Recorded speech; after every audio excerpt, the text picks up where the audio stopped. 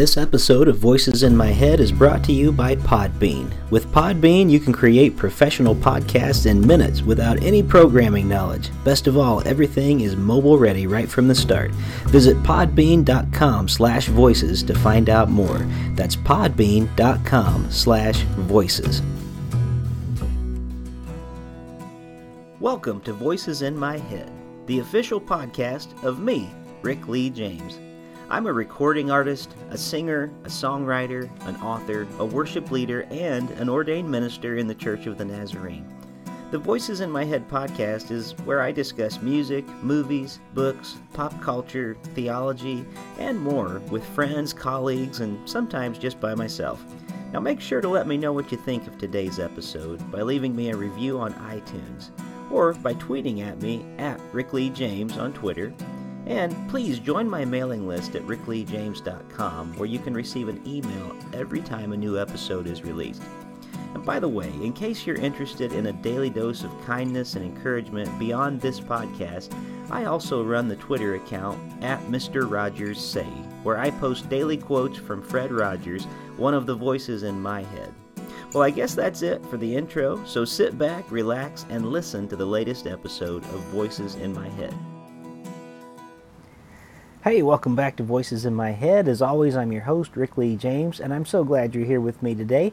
You know, the name of this show is Voices in My Head, of course, and that's because I wanted to talk about a broad variety of topics. And one way that I can do that is to just talk about sometimes a few things that have been on my mind lately. So let me start today, and what I know is going to be a pretty short podcast. We're actually in the middle of what's called District Assembly this week, and in just a few minutes our services are going to be starting up again. But I've been viewing them online because I'm trying to be safe and do social distancing and all that. But I haven't had a chance on the podcast to really talk about the new music video, Love Our Enemies, since it has been released. And I just want to thank you all for sharing that video. It has gotten so much coverage from so many different places, places like CCM Magazine, Jesus Freak Hideout, new release today. I shouldn't have started naming names because I'm going to forget. Their Hallel's magazine has been covering it. And we've had places that are even overseas in Europe that have been doing things about the music video and just kind of what it has meant in this time. And even local papers here in Springfield, Ohio. The story hasn't been released yet, but I was contacted by the local paper and they wanted to talk about the Love Our Enemies music video. I'm really pleased with how it turned out. I'm pleased by the response. People have been so kind. Whether they've loved it or whether they've had some qualms with it, they've been wonderful to have conversations about with that. My only regret is I'm not able to tour right now, because nobody's able to tour right now, and unless you can figure out a way to do some drive-in radio type shows, and I haven't quite figured that out yet.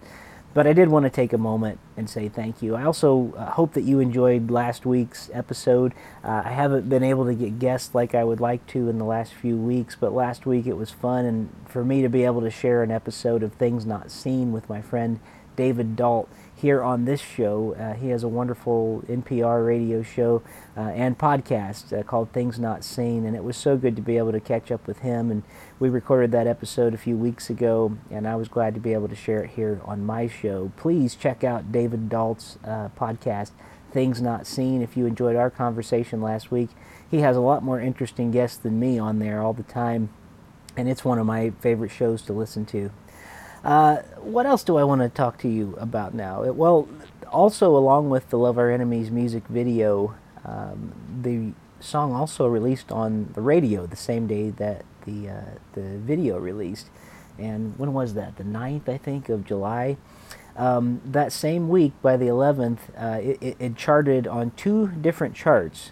What happens a lot of times in radio, if you don't know how this often works, and you might wonder, how do radio stations get songs to play?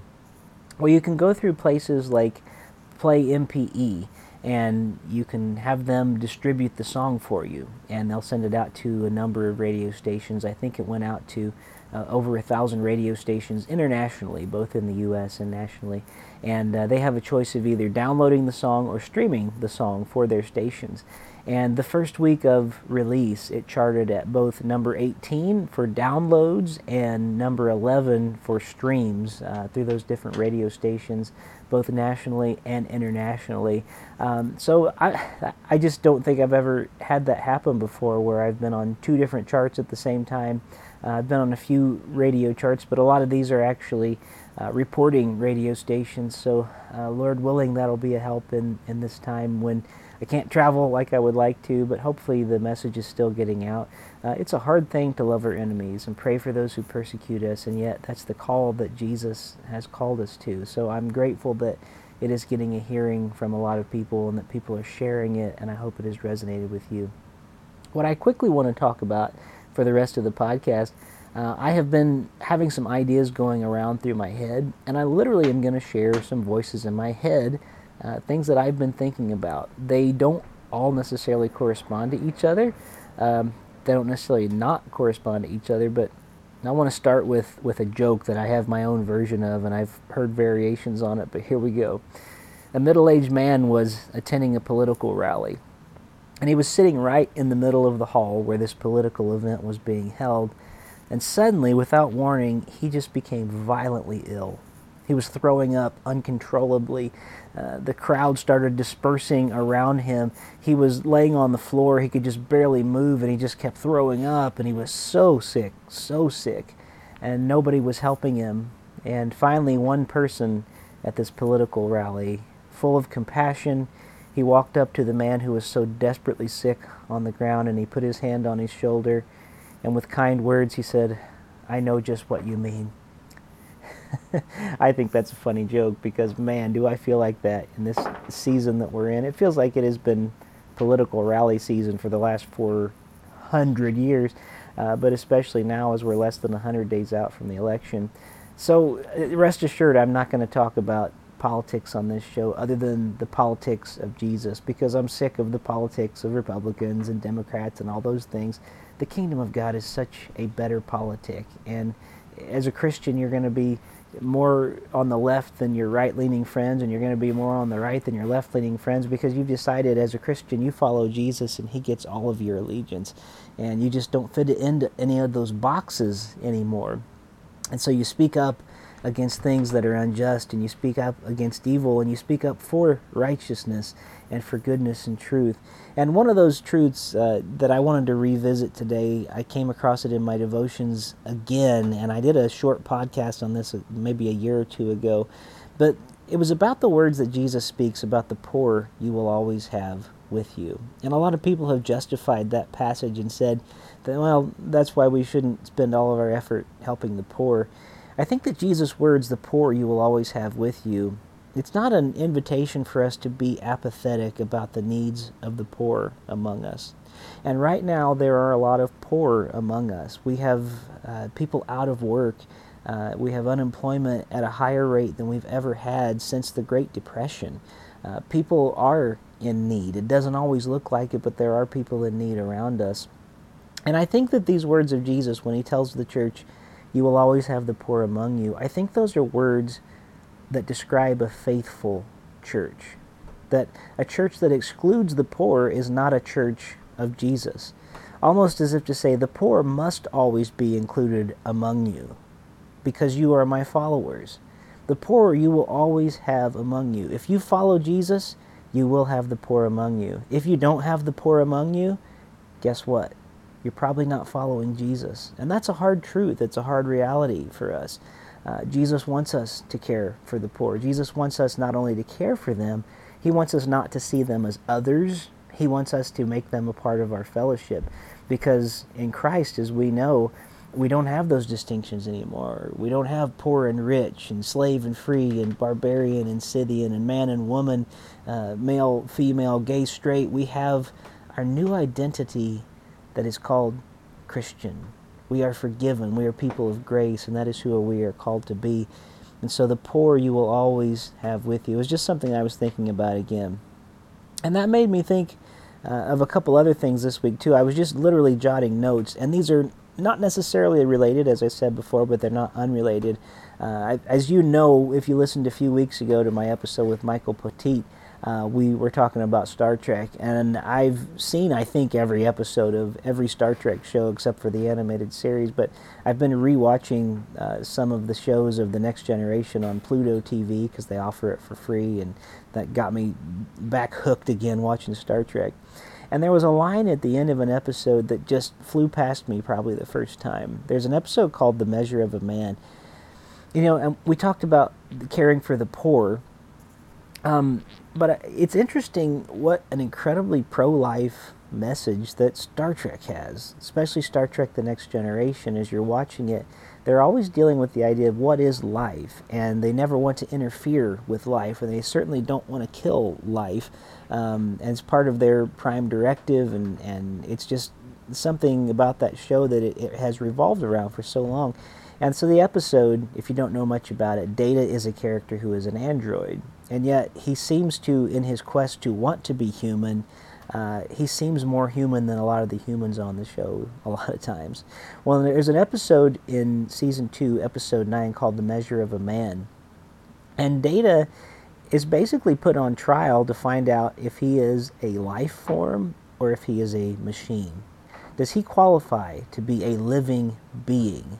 And there is a trial about this, actually. And part of this trial, what happens is one of his friends, Commander Riker, has to be the prosecutor, because that's the rule of the trial that they're going by, and Captain Picard is defending him, and is defending Data.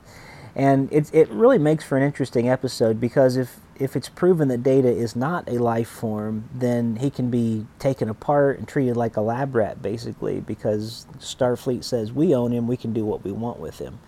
And Data is of the mind, no, I am a real, almost like Pinocchio becoming a real boy. I am a real living being, and it creates all kinds of discussions, especially when you're talking about what constitutes life. When does life start? What does it mean to have a life? Do you have to have blood flowing through your veins? Is a sentient being enough to be considered life? All kinds of questions raised. Well, at the end of the show, Data, just the spoilers, on a 20-year-old show, Data, the trial actually goes in his favor, and Riker loses, and Riker is thankful that he has lost the prosecuting side, but he nearly wins, and Data comes to get Commander Riker, and he says something to the extent of, there's a celebration going on to celebrate the victory, would you come join us? And Riker tells him, I don't have any right to be there. It says, I almost won, and I almost had you decommissioned, and I don't have any right to be there, Data. I shouldn't have done it.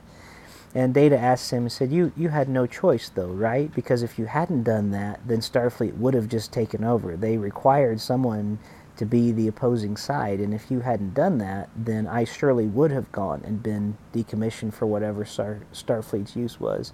And Riker said, yes, that's true.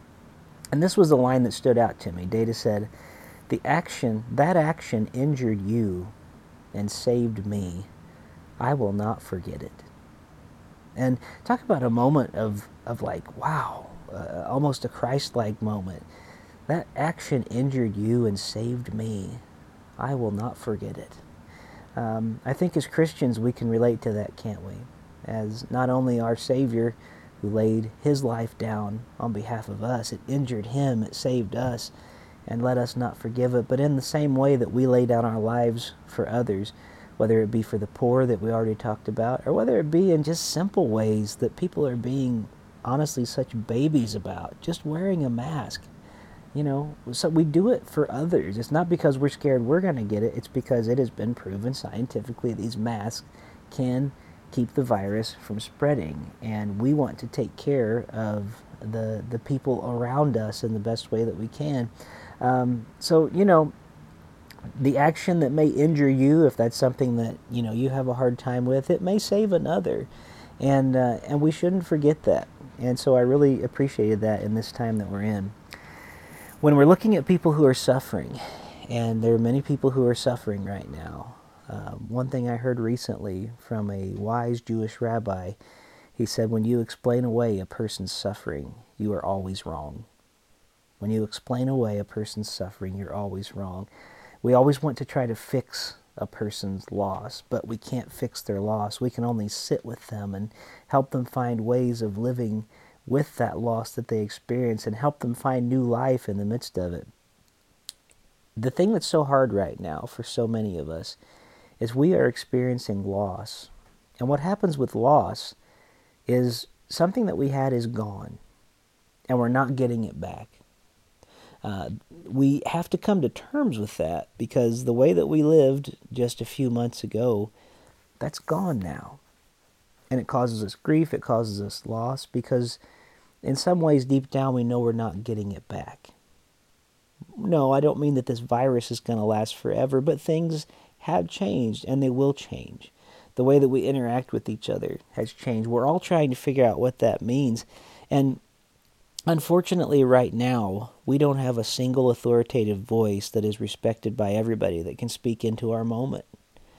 People are so polarized right now. It would really help if we had someone with the moral authority that could stand up, not talking to just Republicans, not talking to just Democrats, not talking to people from a perspective of them being voters, but someone with a moral authority, almost like Nelson Mandela had in Africa, and could speak into our situation and speak wise words into our moment, and people would say, oh, I needed that.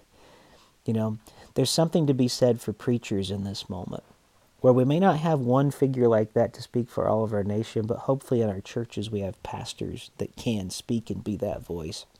I'll close with this one story that William Willimon tells, and I'm going to paraphrase it, so don't take it as a word-for-word story, but there was this town that back in the 60s, desegregation hit the town hard. People were having fights in the street about it. People who were co-workers and neighbors, that's how upset people were. They didn't want people of color in their neighborhoods, and they wanted the whites-only places like water fountains and bathrooms and all those things to continue. And this town was just being destroyed by this. And one night the town council had a meeting, and mostly it was all white people that came together in this town. And they railed on for a couple hours, and they got up to the microphone, and they started talking about all those people and why we can't have them here, and they're going to ruin everything. And there was a preacher from the community there that was sitting and listening. And towards the end of the evening, he had enough, and he went up to the microphone, and he turned the microphone around, not to talk to the town council, but to all the people who had been sitting there that evening, perpetuating this. And he said to the town, he said, I have been your pastor since I came here from seminary. I'm an old man now. I have married many of you. I will bury many of you.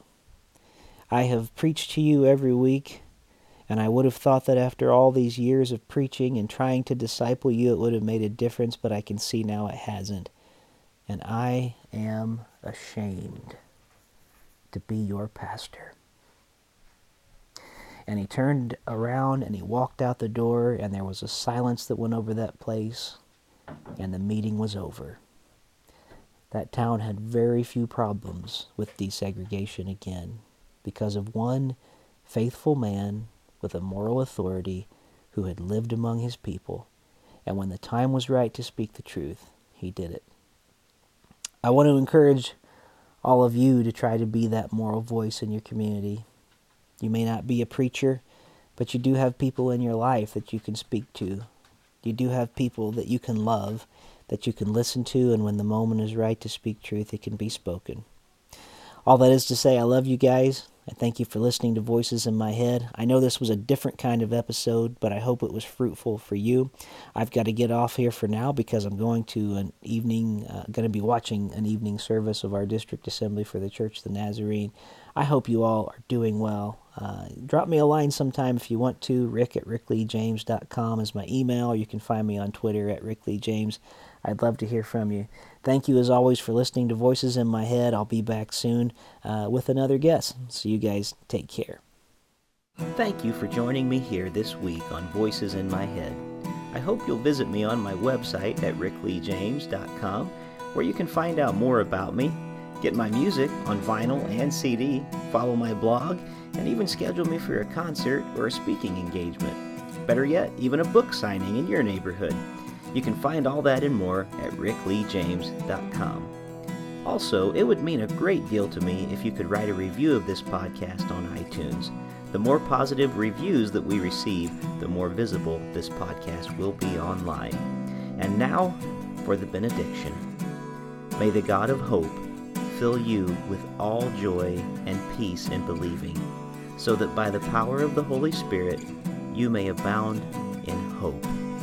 God bless you, and thank you for listening to Voices in My Head.